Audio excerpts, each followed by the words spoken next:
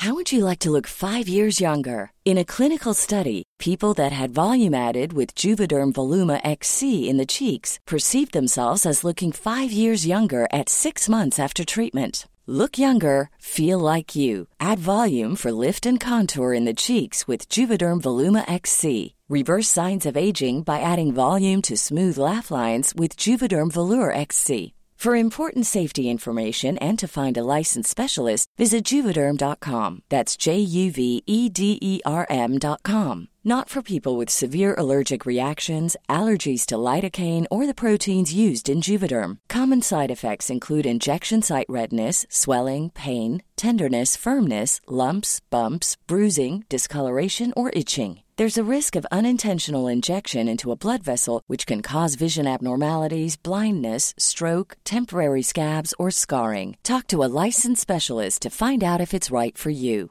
Ryan Reynolds here from Mint Mobile. With the price of just about everything going up during inflation, we thought we'd bring our prices down.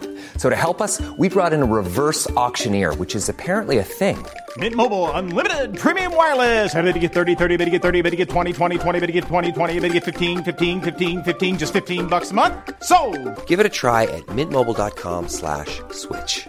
$45 up front for 3 months plus taxes and fees. Promo rate for new customers for limited time. Unlimited more than 40 gigabytes per month. Slows full terms at mintmobile.com. Hello, everyone, and welcome to Decoding Reality, a decoding TV podcast covering the latest and greatest in reality television. I'm Justin. And I'm Deja.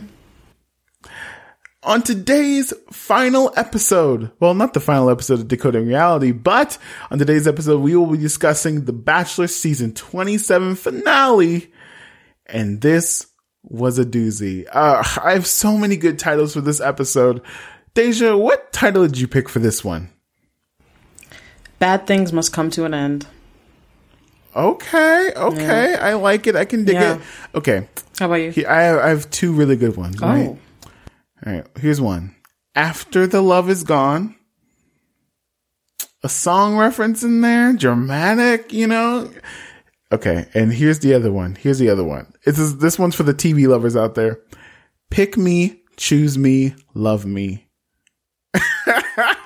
Deep cuts. Deep cut. And oh my gosh, it was all about picking, choosing, loving. And what that means to me and Gabby. But we'll get to that when we get to that, because oh my gosh, you can find more episodes of this very podcast that you're listening to right now at decodingreality.tv. And please email us your thoughts about the entire season, this finale, anything at decodingtv@gmail.com. And you can find us on TikTok at tiktok.com/@decodingreality. On today's episode, we'll start by giving our initial thoughts of this mega-sized episode. Then we'll do an entire recap of the episode, and then we'll wrap it up with, I guess, predictions for the next Bachelorette season.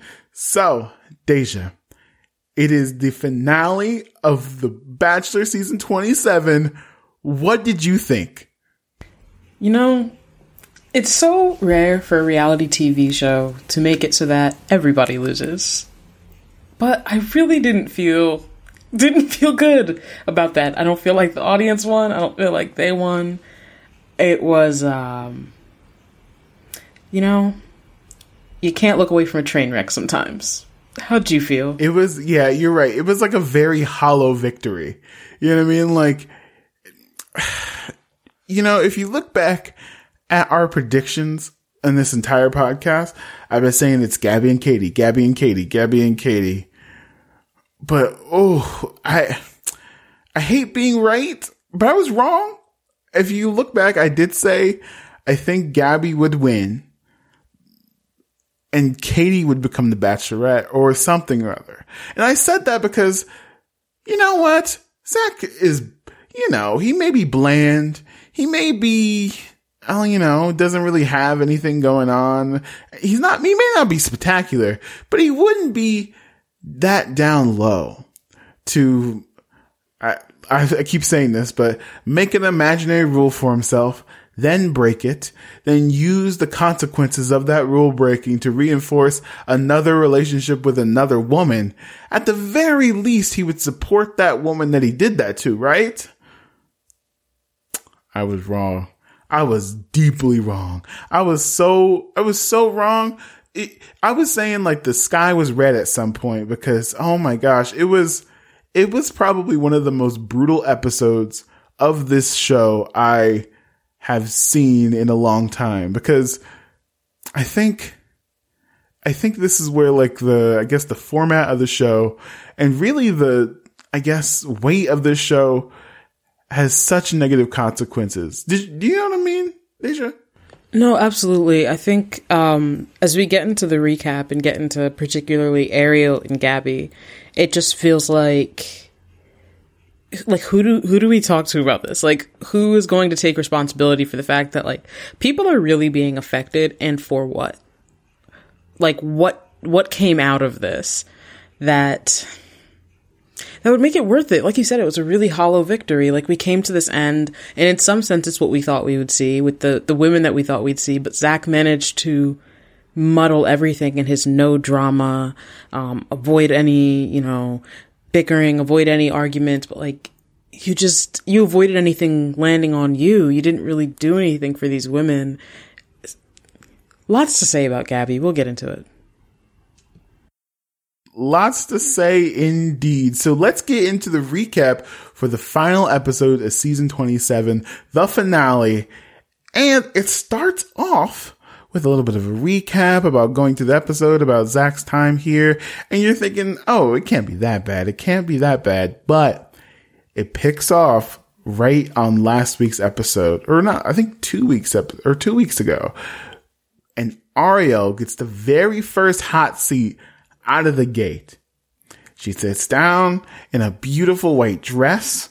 It was almost like revenge dress a little bit, and tells everyone that Ariel had zero idea about the drama involving the fantasy suite. No one told her, no one called her, no one informed her. She found out that Gabby slept with Zach after he made the no sex rule and everything. And then he told Katie, but no one, and Zach did not tell Ariel about this. Ariel says she hasn't introduced anybody to her family in 3 years. So even though this is a show, this was real for her. And she says he wished she would have waited for that no sex convo privately, because she was also planning on not having sex. But Zach throwing that out there in front of the cameras removed all agency in that situation. And she found out on television that Zach didn't follow that rule. And I am already heated. Deja, what did you think about this, very quick hot seat interview with Ariel? One of the only things that made what happened in the last episode somewhat less terrible was thinking, okay, hopefully he told Ariel and it was just off camera. Because if you're going to go ahead and you're going to make that whole big deal about it and disclose it, to exclude one party just because it's done and you don't have to think about it, it's so deliberate. He can't act as though he didn't have an opportunity to talk to her, because we've said this in so many seasons. If the Bachelor wants to talk to somebody, he will. If he wants time with somebody, he will get it. He was knocking on Gabby's door the next morning. Anything he wants, he can get. So if he wanted to tell Ariel and to actually be honest, like he said, if it was hurting him to have this secret, then he would have told her too. It's just, it brings Ariel forward, and it's just kind of but he does not want her at all under any circumstances. And he doesn't care for her, because either you didn't feel that guilty or you did, and you didn't care if it was her. I think my main problem is that we know that Zach has bended the rules, I guess, or the format of this show.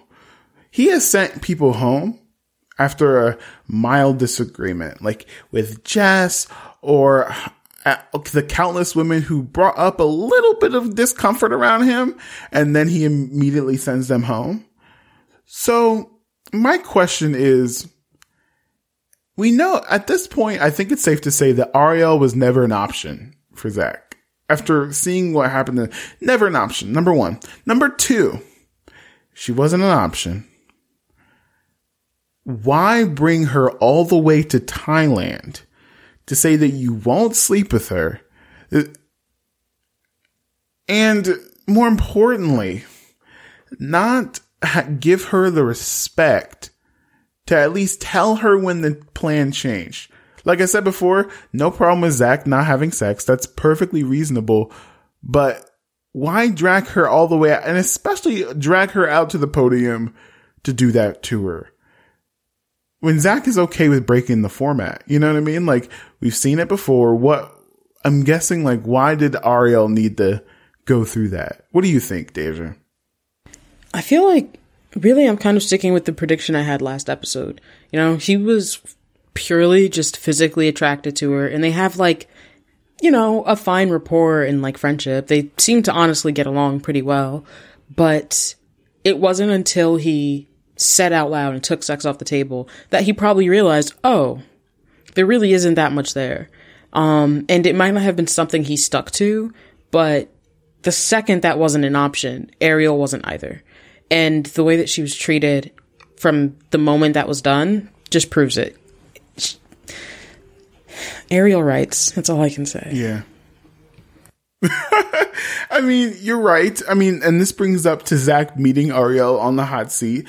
And Ariel says something that I haven't heard yet on the show, that this is an open relationship. Like, this format and this show, we're all dating one person. This is an open relationship. And Zach had plenty of time to tell her about the sex thing and all this stuff. And Zach agrees that he should have told Ariel, but he had too much on his mind, and he ends up apologizing. Ariel says that the rule backfired.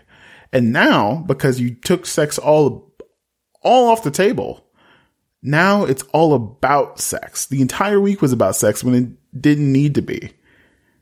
And I have a scenario that could have played out. Is it possible that the producers wouldn't let Zach talk to Ariel? Or is it entirely on Zach's shoulders? Because it's like, he's with the crew.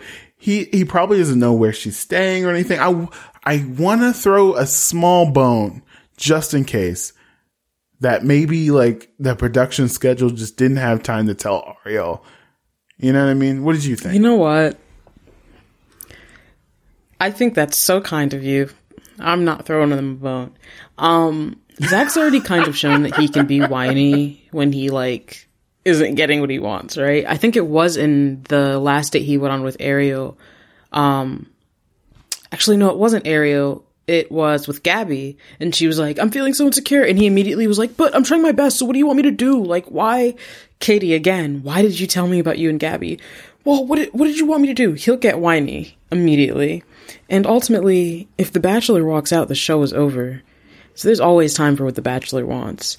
And he was screaming and crying, talking about how it was eating him alive inside that he slept with Gabby and that these women don't know. And he said, I want to be honest with everyone. So how does Ariel get left out of that? I feel like in this case, he has far too much agency. If it was, you know, one of the contestants, I think that would be way different. But if he says, I either talk to her or I'm out, that's what's going to happen. It doesn't have to be recorded, but it just didn't happen at all. Yeah, I think you're right. I think we underestimate, like, bachelors and the leads being willing to break the format. Throwback to Colton, him jumping an entire fence. That was a highlight of the entire season. They kept showing it every single week, like, why did Colton jump the fence or whatever? You know what I mean? So the format can change. I'm just, in what world does Zach not have the agency to tell Ariel? You know what I mean? The actions and the words are not lining up. You know what I mean? But because, like you said, Ariel was never an option, a true option. He didn't feel the need to, like, I guess, strain himself to make this right. You know what I mean? Yeah, and I think one of the things that feels a little bit different watching The Bachelor versus The Bachelorette is that on The Bachelor, there's far less of a sentiment that the lead is having like this vacation and they're like spring breaking. Everyone is willing to just say like, oh no, like he wants to find love just as much as any one of them, and almost act as though like, oh, they're on equal footing. But on multiple seasons of The Bachelorette, you've had some of the men say like, oh, it just kind of seems like she's just having the time of her life, and or like they'll kind of intentionally do some of the cutaways of like, I just love this dress and this date and it's all I could dream of, whereas with the guys, they're more just like, this is a perfect date for her. They don't really talk about enjoying things, which you guys should do that more. To all the Bachelor men out there. They should. I talk about all the things I enjoy. And see, that's how you ended up with the podcast. See, exactly. I'm talking about things that I enjoy. But this episode, when I say I love this show, I mean, okay, so this I hope this isn't a long episode because I'm going to take a long tangent. You know, I love this show because, like we said at the beginning of this entire podcast, and every time we talk about this show, I think this show is reflection on America's stance on dating and love. And I'm not saying it's a good reflection. I'm not saying it's a bad reflection. I'm saying for a large part of America, this is where our current ideologies land. And so when it comes to like this situation of communication, you know, and like Ariel, for the first contestant to really say this is an open relationship, you know, is this problem? And I'm going to like slightly fast forward to Gabby and the Scarlet Letter thing. Is this representative of our culture stepping back in terms of us being open about sex and communication? Or is this like where we were the whole time? And I know that's like a little deep for this podcast in this section, but like, I'm worried. Deja, what did you think? I think that it's very like poignant, like what you're saying, because in every sense, from media to world politics, you're seeing this thing where like there's these monumental leaps forward, but then also the people who don't want that aren't just digging their heels in, they're like actively pulling back. And so I think that we're kind of seeing both. Like, it's the fact that Ariel does have the vocabulary to, you know, kind of talk about that. Like, this is an open relationship, that we in the like greater culture have that vocabulary and can discuss it and can see exactly what she's pointing to. But at the same time, the way that Gabby is treated, especially, and the underlying politics of this entire show, it's like they kind of are trying to dig deeper. Like, no, we have to stay with the hometown American love. And when a man is giving a woman affection, she should be grateful. And when a woman is getting affection from any men, she's a problem and she's spoiled. But this man, though, he's allowed to do it, and he's just like them. And in the process, it ignores the fact that in this situation and in kind of like the greater culture, the man does have more power in that entire dynamic. And especially in the early part of the season, we were even talking about the racial dynamics on there. And it's like another thing. It's a huge leap forward to have multiple Black women there and being treated as beautiful women who deserve every chance to find love with any person.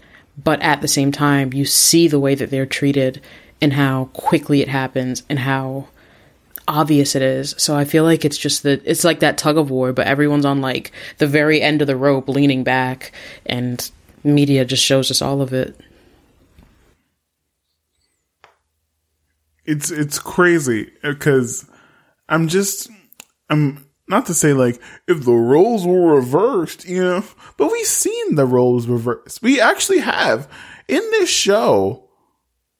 Hannah Brown has done something similar, specifically because there was a contestant that she slept in the windmill 4 times over, Pilot Pete. She chose not to have sex with Tyler Cameron. You know? So I'm just but nowhere did she say, I'm not having sex with so-and-so. I'm not, you know, the men still had the agency to make that decision. You know what I mean? And when the roles are reversed, I'm shook how quickly Zach took agency away from these women. So I don't want to dwell on this too much. So let's keep it moving. Let's meet Zach's family, because they came all the way here. And Zach brings his mom, his dad, and his 2 sisters. They barely got names. I didn't even catch their names. I'm so sorry, the Shoutcross family, but we'll get to that later. Zach explains the drama of like the sex week and stuff to his family, and they're also confused because they're like, why would you do that? But that's beside the point. Gabby is the first one to have a one-on-one time with the family. And Gabby still feels like she is the scarlet letter. And if her conversation doesn't go well with Zach, she's not going to meet his family. So Gabby has a chat with Zach about this whole situation. And Gabby feels like she committed a crime and is visibly confused about Zach's reaction to that. Because he says it wasn't a crime of lust, it was a crime of love.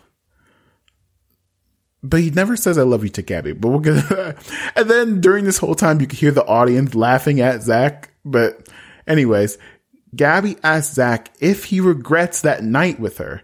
And he says he doesn't. He does not deny it. He doesn't regret it at all.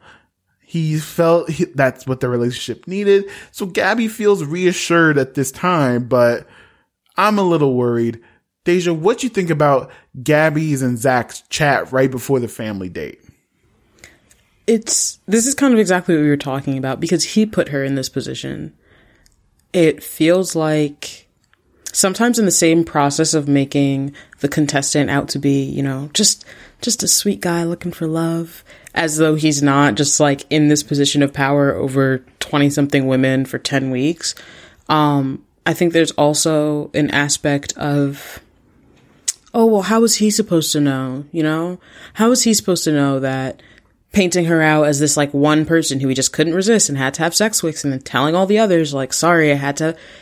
How am I supposed to believe that he doesn't know how that would affect specifically a woman? How does he not know that he shouldn't tell his family that before she gets to meet them? How does he not know that this is going to, social media exists, this is going to hit 1 million different homes all over the world, and they're going to have opinions on it, and it's all going to be put on her because you were the one with the rule, but you're also the one who broke it. And it just feels like it's another moment of carelessness where he doesn't really care about these women.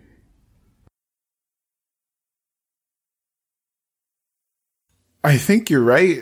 I think you're right specifically in that. I do have another question for you. When do you think Gabby wasn't an option? Or when do you think he chose Katie? Because I think he says, oh, I'm torn and this like that throughout the episode. I think this is the specific moment that he chose Katie. Or you know what? I take that back, because in previous episode with the whole sex week, he chose to tell Katie to reinforce that relationship. So I think it was then. But this specifically scared me because if Zach didn't regret it, I don't think he would have the need to tell Katie at all. If Zach didn't regret this night that he spent with Gabby, then he wouldn't have told all of America. He wouldn't feel guilty. He keeps saying, oh, I feel guilty. I feel like a Catholic school kid and all this stuff. He said he's felt guilty. And as we've seen time and time and time again, when Zach faces any amount of adversity, dissenting opinion, he completely checks out. Completely checks out. And so I think this is just a result of that. You know what I mean? Am I making sense, Deja? Oh, absolutely. Because he's doing the thing again where it's like, Zach, that's not how you respond to somebody sharing emotions with you. Like, I feel like I committed a crime. Okay, but it was a love crime. Zach, literally, like, get a job. Like, I don't even know what to say to a person at that point. Just please do something serious. He went right back to the same pattern. It was a little bit more of a serious situation, but it's the same thing we've seen him done in every conversation when a woman brings him any kind of adversity in this competition. So let's talk about Gabby's chat with the family. So Gabby she brings these beautiful flowers for everyone. She meets up with everyone. She gives everyone a hug. Love the blue dress moment for Gabby. Shout out to that. But she then is pulled aside by Zach's dad. And Mr. Shellcross talks about how hard Zach was as a baby. And then I realized that we already know this information as the audience, but I don't think Zach told this specifically to Gabby. So this is news to her, you know? Yeah. And he says that relationships are made when it's tough, that times will be tough. You know, it's like, I guess, when the going gets tough, the tough get going, you know, and that's when real relationships are formed. But his wife, Mrs. S, when she's talking to Gabby and Zach, she just wants him to find someone to love. The sisters are very protective, or at least they say they are, and was against him coming on the show. And I'm starting to wonder, is Zach the baby of the family? I think he's the family baby because this, I guess, reiteration of Zach having a very tough, not adolescence, but baby time. You know, having a tough time. And his family all very protective of Zach. I'm wondering if he's the baby. And if he has any other siblings and he's the only son, I guess it kind of reinforces that. What did you think about this family dynamic, Deja? What I really caught on to was the fact that the writing was on the wall from this point. This entire segment felt like it was more about us understanding Zach's family than us seeing Gabby as like a potential part of it. You know, all of the kind of space was given to the dynamics and what are they thinking about, what are they worried about, more than Gabby speaking. But he's definitely giving baby of the family energy, and that, again, I think he's whiny. Everything he says, I hear it as whining. So it's all making sense. Whiny? Dang. It's when he starts to go, well, what was I supposed to do? Like he's not a grown man. I can't do it. Yeah, I get it. So then we meet, I guess Katie meets the family. And this one, they don't have like a sit down conversation. They don't have anything like that. Goes in. Katie seems very excited, but nervous. You know, she meets Zach's mom, starts to cry at the mention of Zach, you know, and the thought of her not being chosen. And when Katie meets the sister, she starts to cry because she never thought she could meet somebody so amazing like Zach. And Katie truly sees herself being a part of the family. But I think it's important to note that Gabby, at the end of her family date, sees herself marrying Zach. And that's a real big difference. But Mr. S then reiterates the same conversation that he had with Gabby, that relationships are made in the bad times. Defense wins championships kind of thing. And also, Katie and Mr. Shellcross bond over not having dads, which is another, I guess, this is weird to say, but a plus for Katie for not having a dad, because she has something that she can relate to in the Shellcross family. So Katie got so many points in this interaction alone. Deja, what do you think of this family date when it comes to Katie's side? Katie killed it. Like, I'm not saying that as though she was intentionally planning any of this, but she killed it. The emotion, the passion, it just, good for you. Good for you, girl. Get your man.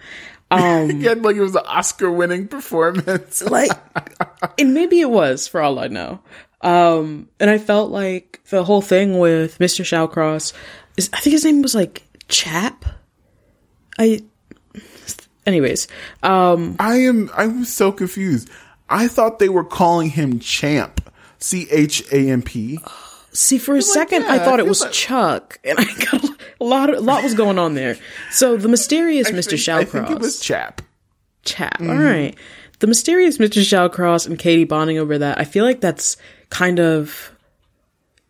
I feel like a lot of times once they're like adults, kids have some idea of the kind of struggle their parents have, and I'm sure that Zach also kind of felt like, oh, like, you know, I don't get that, but my father gets that.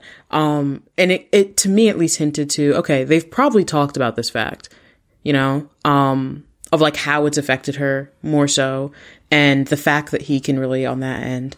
And so it felt like a hint to deeper conversations that they may have had, that this didn't seem like a surprise overall. But again, Katie just won. Good for you, girl.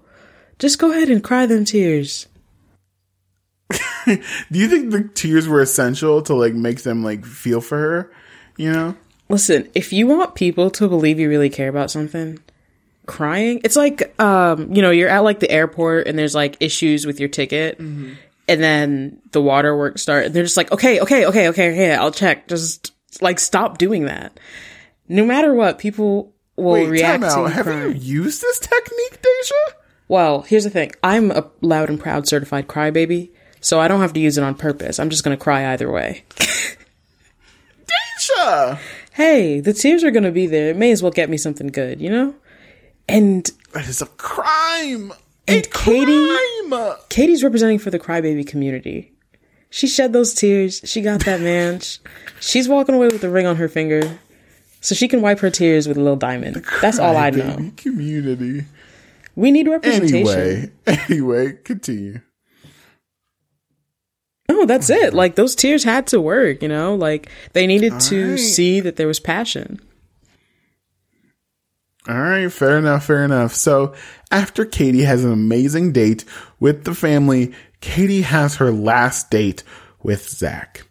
And when she's talking to the producers, she again says that Katie still, to this day, has a hard time trusting a man, but she feels comfortable with Zach and his family. And Zach is overwhelmed, and Katie can't imagine the position that he's in. And Katie is just crazy about him. Like, she's ready to go. No problems in sight. And Katie says that sex week was just a roadblock that she can get through. And Zach doesn't want any second guessing about his future with his future partner. And that put another nail in the coffin for Gabby with me, because Gabby's last date is also, and they're going, horseback riding, and we're watching it and it seems beautiful. And then literally the sound cuts out. Deja, I don't know if you were watching live, but literally all of America was about to beat up the person who sat on the remote. And I'm telling you, it was like, what's going on? Is this real? Is this my television? And I go to Twitter, and it turns out nobody watching this show has sound. Deja, I'm curious. I'm very curious, because you watch the show through streaming. What did you catch this at all? No, I did not. They cut it out. I don't see. What I'm curious about is, did they cut it out, or is it because I watched it on Hulu like the second it dropped? That I don't know. But now I want to find out, first of all. And second of all, I knew this only through opening Twitter and seeing, like, where's the sound? What happened to the sound? Where'd the sound go? Lots of questions. Wish I had a single answer.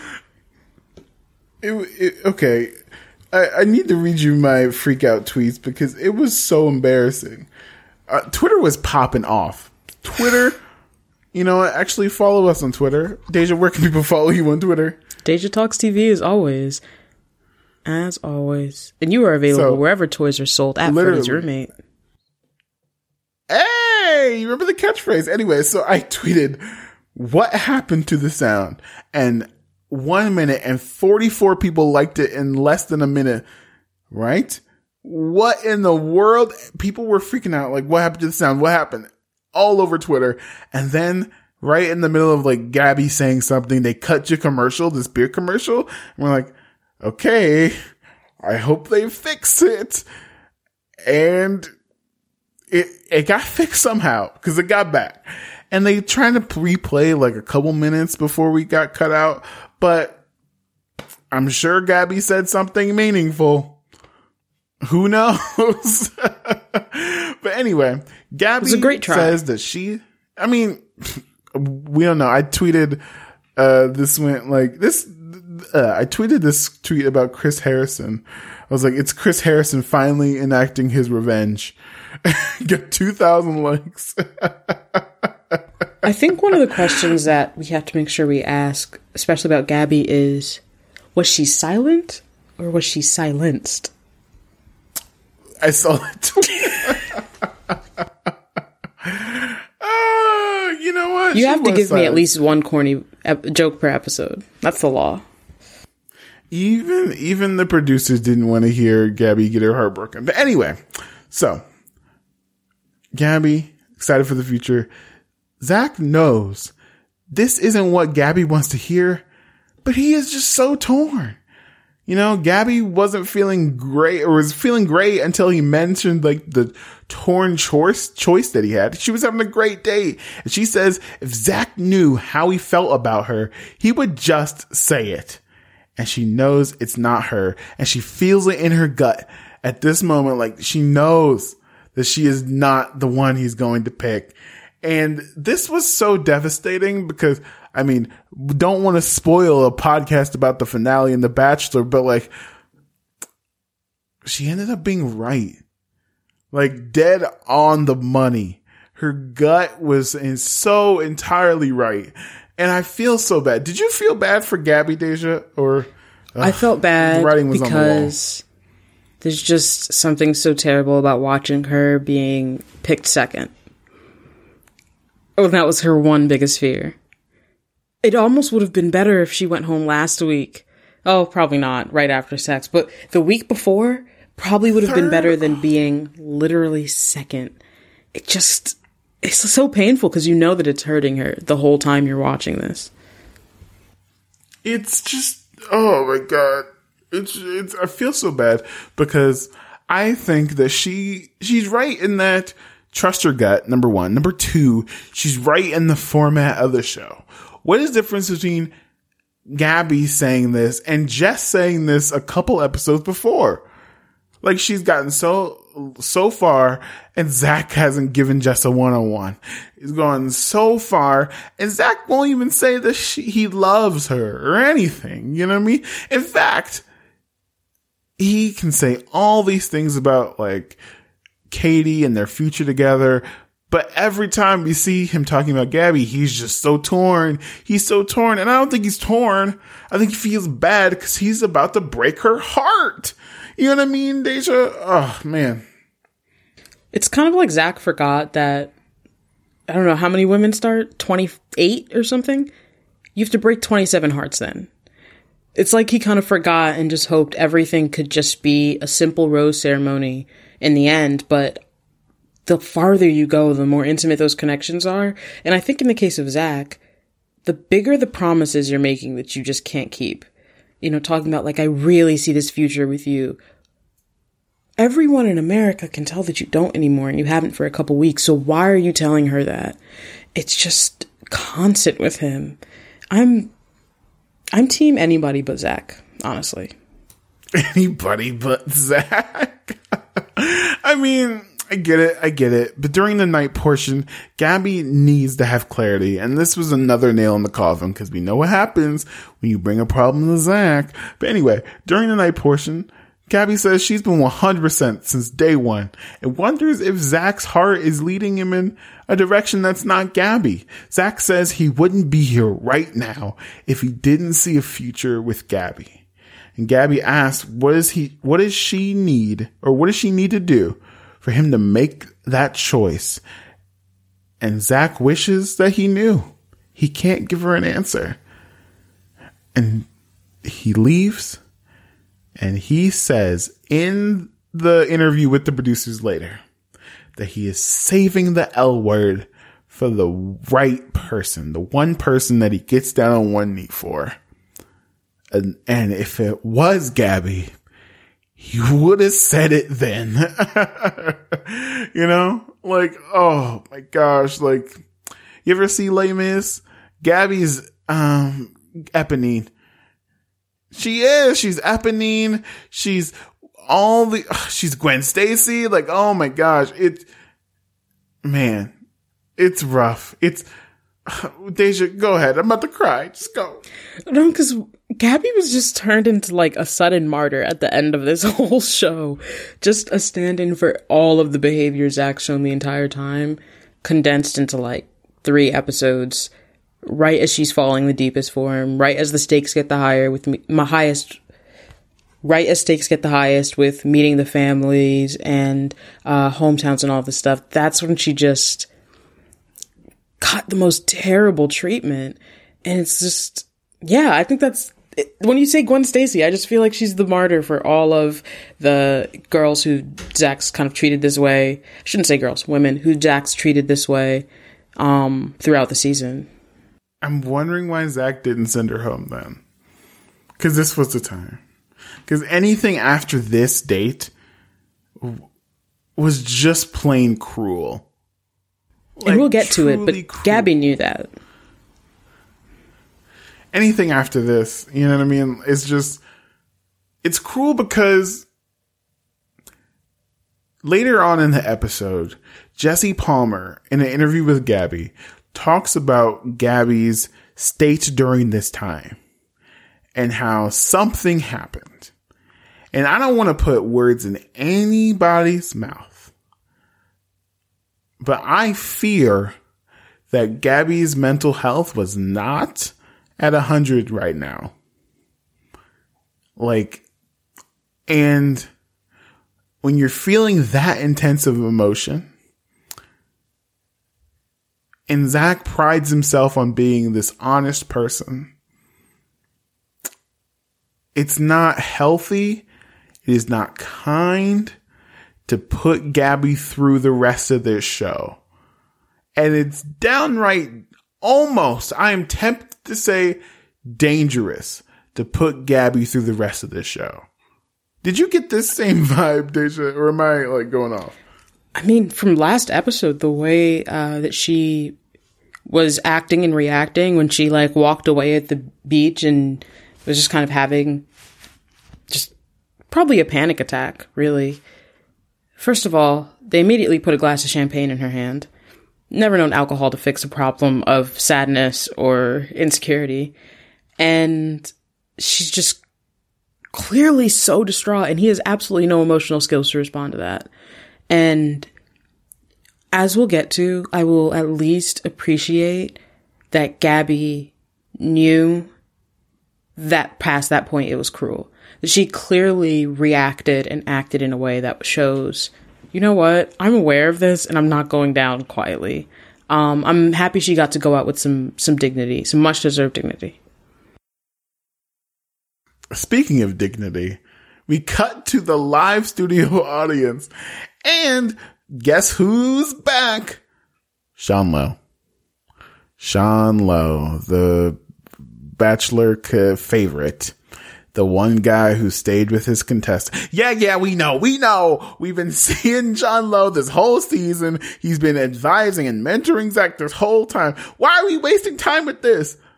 Like, I'm sorry. I'm going to go off. I was angry because not only did we lose sound for Gabby's date, we wasted time on this pointless Sean Lowe interview. And then Gabby, when she has her interview later in the episode, she got cut off. If you're going to cut anything, cut the old ass Bachelor who's not even supposed to be here, man. Whose philosophy got Zach in trouble in the first place. I'm done. I'm sorry. Sean says that Zach has done really well this season. Honesty important, but there's such thing as too much honesty. You told him to do it, Sean. You told him. Anyway, Catherine, his wife, reiterates that it's not the contestant's hand about what actually happens, and that you can usually tell right when they get out the car if the Bachelor has chosen you or not. Sean gave his opinion, but, you know, Zach didn't have to follow his opinion, and throw the whole scene away. Deja, did you think this was as pointless, or did you think this was as pointless as I did? Let me know. Actually, I'll get to it. We'll wrap back around. Gonna give it a wrap around. Oh. Okay. Next thing you know, it's the big day. It's huge. I want to note that Neil Lane didn't come out this time. He usually helps the Bachelor pick out a ring. He did not come out. Gabby's stressing. It's time for the wraparound. Oh, really? Okay, it is that quickly time to wrap back around. Because, honestly, what I think is happening, why I think Sean Lowe is there, why I think Neil Lane didn't come, why this whole show went to weird locations throughout that just didn't seem like hot spots for romance, it's because they're running out of money. They don't have any more money to put into this damn show. They have a whole mansion, and I don't know what the rent is like on that or the heating, but it's gotta be crazy. And so that's why they're going to these random countries and doing activities that aren't romantic. The wife carrying that I think Charity had to do, what was that? Then they went into the woods with a random witch for them to look through a candle. They were just grasping at straws. And I think Sean Lowe is just a way of trying to get just kind of legacy fans to sit in front of the TV and give them some more views and get them a couple dimes because his appearance fee can't be that much. Okay. I'm going to blow your mind because Deja and the audience, everyone, take out those tinfoil hats for the final time this season, because we know that we know for a fact that Sean Lowe had almost the exact same dates as Zach. Who had their dates in Thailand? Sean Lowe. Who had the no sex rule? Sean Lowe. I think that this was the franchise's attempt to soft reboot. Anybody who's watching Grey's Anatomy right now, soft reboot there, new cast. Meredith's out here somewhere. It's not like totally new. It's still a continuation, but this is a soft reboot. They wanted to do the whole thing where it's this is the Bachelor just wants to reboot, and you don't have the balls to really give this show the edge that it needs to compete with Love is Blind and all the other Netflix love shows. Deja, what do you think? The edge it needs is lesbians. Deja! If this show was gay, everyone would be tuned in. There is nothing more dramatic than knowing that the contestants are probably kissing. And I'll just say, I've heard from more than one person who's in some way connected to production that they're kissing anyways. But I think we need to let America know about this. I think we need to give us all the chance to just sit and see some queer joy. And in all likelihood, it'll turn into 8 friendships and 6 marriages every season. Everyone wins. Except the state of Texas. Shout out to the state of Texas for the restrictive laws. But anyway, I think you're right. Having a lesbian bachelorette or a gay bachelor would really juice this franchise to unbelievable heights. Just being the first of anything, But also, I think one of the things that really bugs me about the format of this show is, I guess, the unwillingness to acknowledge real world feelings, especially in this context, because like I said before in previous episodes about Jess, she knows the format of the show, and if you're not getting a one-on-one by that time, Jess was right. You're going to go home. So it's always been weird to me when the lead has a huge fidelity to the format or the rules, especially this season when someone mentions the word followers on Instagram and they gotta go. They're the worst person in the world. And part of the reason why the Netflix shows are popping off right now is the social media elements tied to it, that people are watching the show at home, and you can go to the contestant's Instagram and see what, like, no, that's not how it happened. No, I really felt this. You know what I mean? Like, the Bachelor franchise needs to talk back. It needs to be in conversation with the world around it. And that's what's really, really holding the franchise back. You know what I mean? Like, you can cast anybody you want to at this point, because it's like an echo. I think they're in like an echo chamber. You know what I mean, Deja? What do you think? It's kind of, to me, it's kind of like the Game of Thrones phenomenon. Every single Sunday, right? You go on Twitter. I didn't even watch it. And they're talking about Game of Thrones. I was muting the hashtags. I was tired of it. It was constant. The last season comes around. No one is happy. And the second that happens, it's almost as though Game of Thrones was just like blipped out of conversation.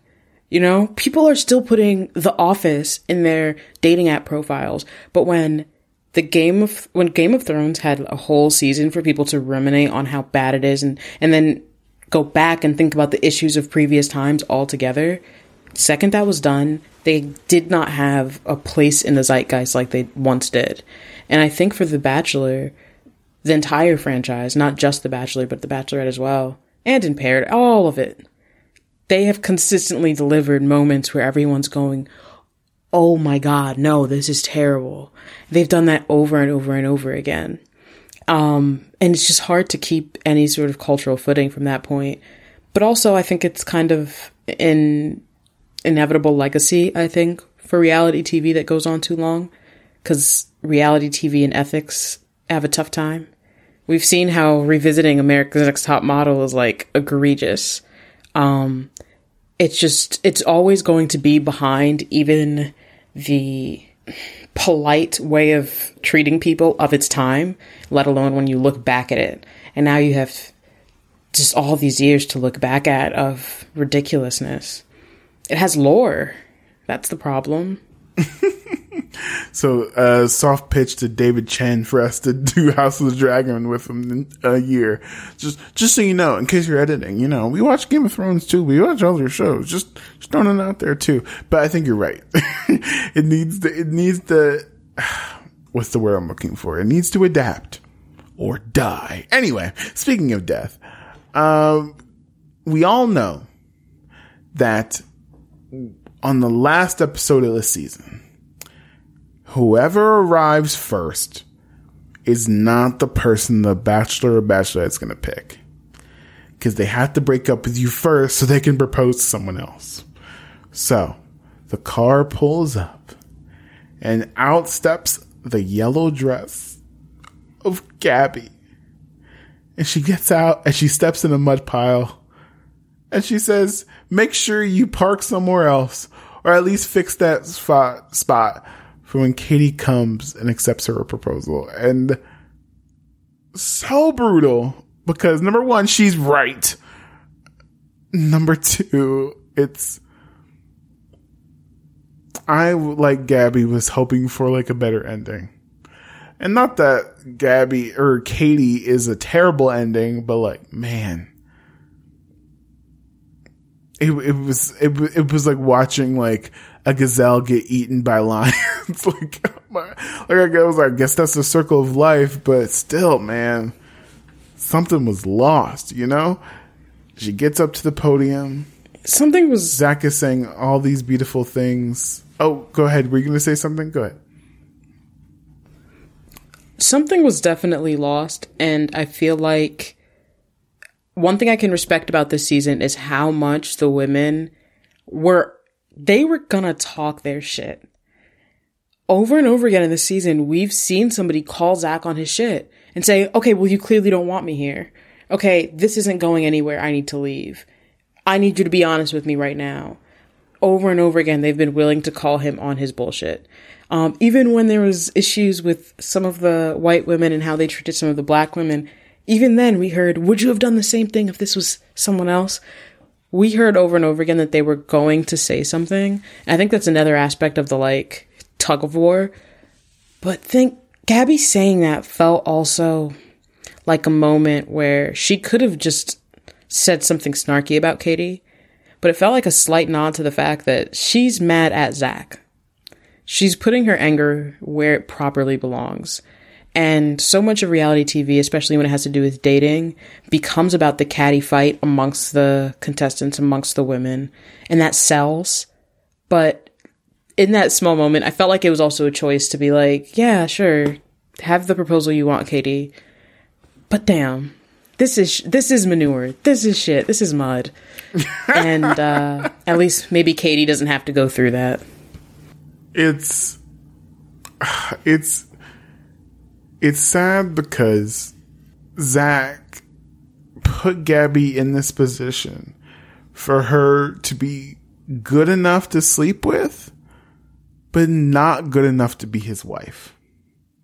Nobody else put Gabby in that situation except Zach, and he didn't have to. And he's saying all of these like complimentary things and stuff like that, and Gabby just cuts him off. And his last line was, "You deserve a man that," and Gabby just cuts him off. And I think that's indicative of the way a lot of men think when it comes to dating. This is a slight tangent. There's a thing that guys do sometimes where they're dating someone and they're not really into them. So what they do is they make themselves unavailable, emotionally unavailable, or worsen the things that they really liked about the relationship so that the girl has to break up with them, you know? And I can see Zach doing that there too, of like being like, you deserve someone better than me. Oh, I'm just Zach. You know what I mean? Like, but be a man and tell her the truth. Be a man and send her home so she doesn't have to go through all the, and you know what's weird though? Previous seasons, multiple seasons, the Bachelor has broken up with the person before the ceremony. So it's extremely possible for Zach just to say, you know what? In that last date with Gabby, it's not going to be you. I'm so sorry. I appreciate your time.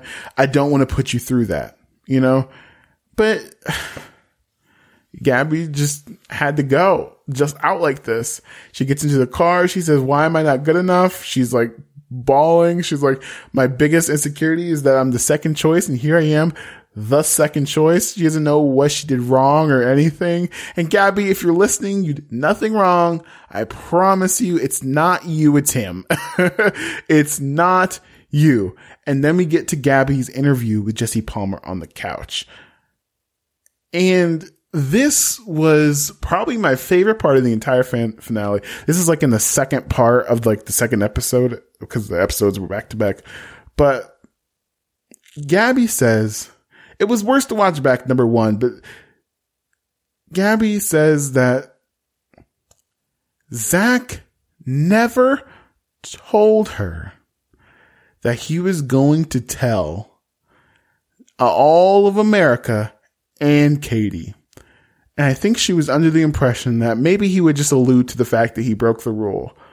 She had no idea that Zach would name her by name and specifically point her out in the interviews. You know, like, that's messed up. And Zach never considered Gabby's feelings in any of this. Never, ever, ever. And another important point that Gabby brought up in this interview, that when they were, oh my gosh, it's so bad. After they did the deed, Zach comes up behind Gabby while she's brushing her teeth. And he says, this can be our little secret. And that honestly broke my heart, man. It really did. Because she did something in confidence, you know, and no matter what Zach says about it was both of us and all this stuff, you know what I mean? No matter like what happened, what actually happened, the world is going to shit on Gabby for the rest of her life. You know what I mean? There is not, every time for the next like 2 to 3 years, when she opens up Instagram and there will be a comment calling her the worst names in the book. You know what I mean? And he broke the sex rule. He broke that little secret thing. And Gabby's just thrown under the bus. You know what? I'm going to stop. Deja, what'd you think? I feel like one of the kind of questions floating around after the last episode was, okay, did Gabby think it was going to be a secret? Why was she so shocked that he was going to tell?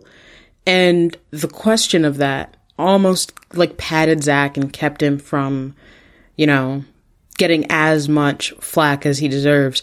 But the second you find out that he explicitly said, this is our little secret, and you still decided to reveal it, again, not just to Katie, but to America, Zach, you are indefensible. Again, just leading the anti-Zach charge. There's no the producers told me to do this. There's none of that. Because the producer didn't tell him to do that to Gabby. That is one of the most brutal things I've seen in a long time in this show. Gabby had a gut feeling the whole time. So she kind of prepared herself. She says that she prepared herself for this moment, but it doesn't make it any easier, because Gabby says that she shared she shared with him a part of her that she will never get back. And it's terrifying that America knows everything. And we'll fast forward to Katie and Zach getting announced, but it's damn, at what cost? What is the cost of this show at this point? Was it even worth the good television? Was it worth possibly messing up Gabby's future? For what? For this? A relationship that might last 6 months after the show? I don't know, Deja. I don't know. What do you think? It felt like most of the women lost, not just in the sense of not getting Zach, because not being with him is a win, but in the sense that, the farther we went along, the more that they were just kind of picked off in ridiculous ways. I feel like each of the black women, he was like, ooh, interesting. And then, I went on a date with her and there's no connection. And over and over again, you would see, I presented an issue to Zach, and he kicked me off without hearing me out or having a conversation with me. Done. And then as you get to the end, it's Ariel. The whole way she was treated was wrong. Gabby. It's just all these people towards the end where it just gets worse and worse. But most of the women left here in a way where, Zach kind of wronged them. And that's so ridiculous to me. Especially because he didn't have to. He 100% had many other options, But as he tries to apologize to Gabby, he doesn't really have time. He just says, I'm sorry.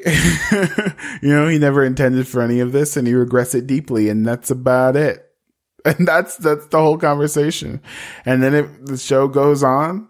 Katie gets out of the limo. She walks up in a beautiful white dress. Zach says he can't say that he's falling for Katie anymore because he's in love with Katie. She gets the final rose, and he says that he wants to spend the rest of his life with her. Katie and Zach have been counting down the days until they can tell the world. And Katie's dress, beautiful sparkly dress, shout out to Katie. But Katie says that she loves Zach's great communication, and I'm very confused by this statement. The ring is fine. Zach and Katie are happy, and they will be moving in together from New York to Austin, Texas. Also, they had a shout out to Nate, who was a contestant a minute ago, but whatever. And they are going to get married in 2025. And that's important because once you get the ring from the show, you have to wait 2 years and then you get to keep it. If you break up before the 2 years, you have to return it to the show. Meanwhile, Katie says she values the friendships that she made with Ariel and Gabby, and they're going to live happily ever after. And that's the end of that part, because now we're off to Charity. A sneak peek of Charity. Actually, Deja, what did you think of Katie's sit down with Zach and this whole last bit of their season? I only have 3 things to say. 1, Katie, run. 2, Katie, communicating many things is not the same thing as communicating well. He says a lot of nonsense and a lot of, oh, wow, I get that. Because when I was a baby, before I could remember, felt a little sick once. But he's not actually putting substance in these conversations. And 3, I really do believe maybe Katie and Ariel and Gabby did cultivate friendships. I would like to hope so. I'd like to hope that they got something out of this. And I did feel like throughout the season, there were a lot of moments where there were kind of hints at the friendships and the bonds between these women. I would have liked more, to be perfectly honest, but at least there's little evidence they might have something good to take from this. Like, I mean, just looking back at Zach's time as a Bachelor, you know, I think in the end, he got what he wanted. He wanted someone that will make his life easier. And Katie, with the whole moving to the same town, and someone who's semi-okay with you sleeping with other people or messing up or at least telling you about it, Katie will 100% make his life easier. People like Ariel, Gabby, Charity are going to challenge him. And I think that's kind of like, I guess, the message of the season. Just looking back, Zach wanted someone who wouldn't challenge him. And he got what he wanted.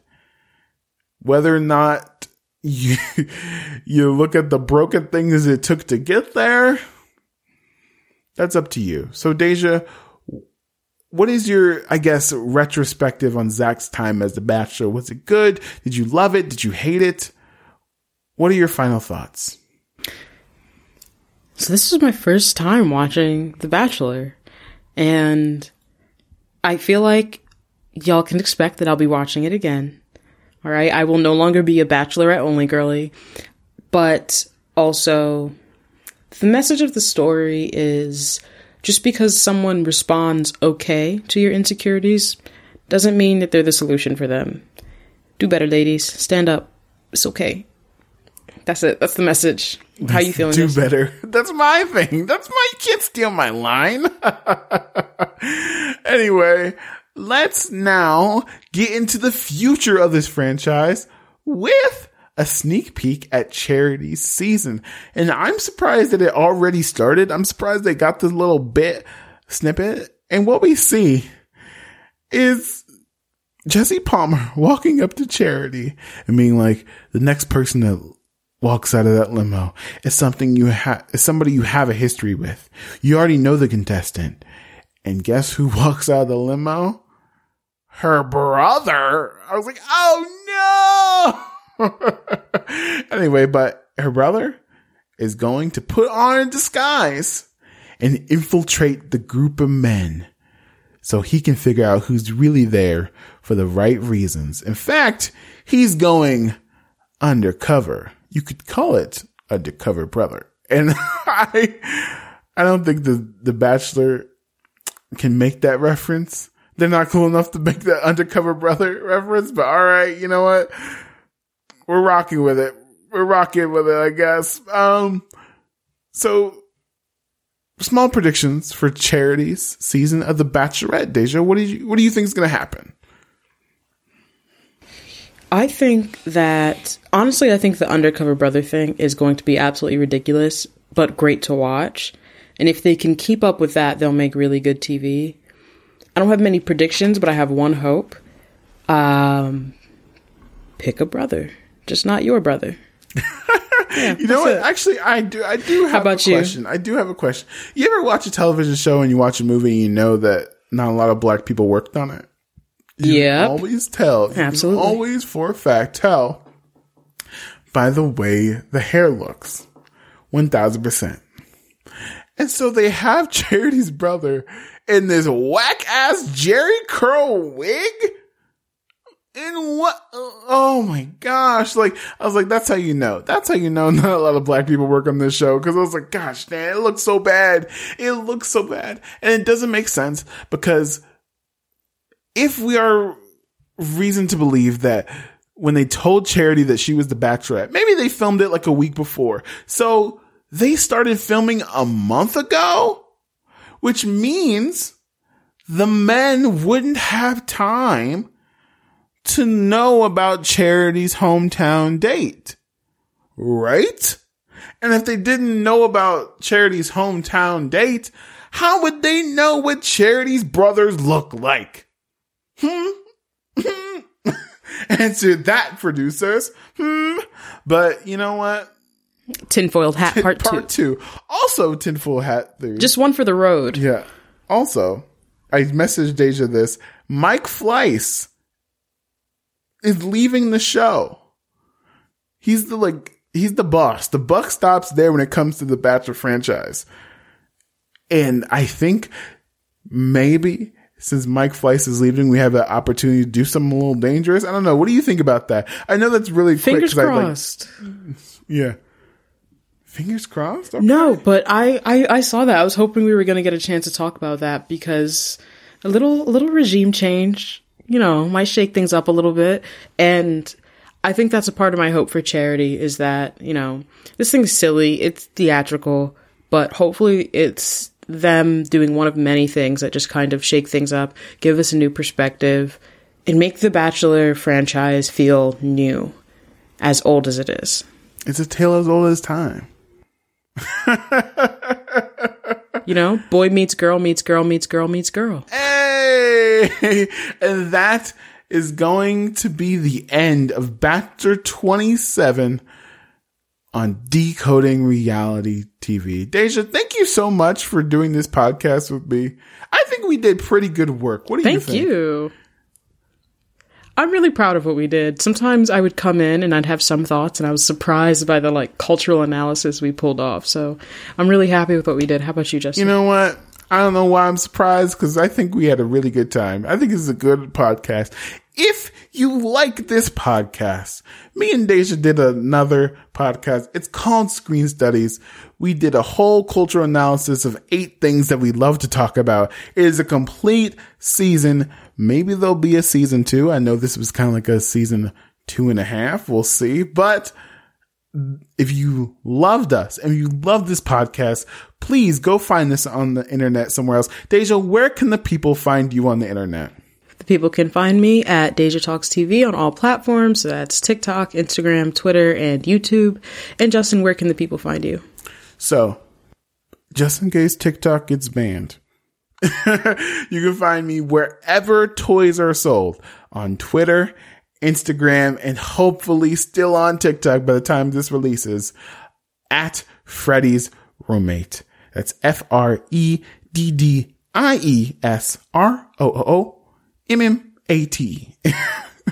So, have a great time. Maybe we'll see you if Charity comes out, if David likes us or not. We'll see. But thank you so much for listening to this podcast. Good night. Thank you so much. If you're looking for plump lips that last, you need to know about Juvederm lip fillers. With Juvederm Volbella XC and Juvederm Ultra XC, your lip look, whether it's subtle or bold, can last up to 1 full year with optimal treatment and no additional maintenance. Find a licensed specialist and see if it's right for you at Juvederm.com today. That's JUVEDERM.com.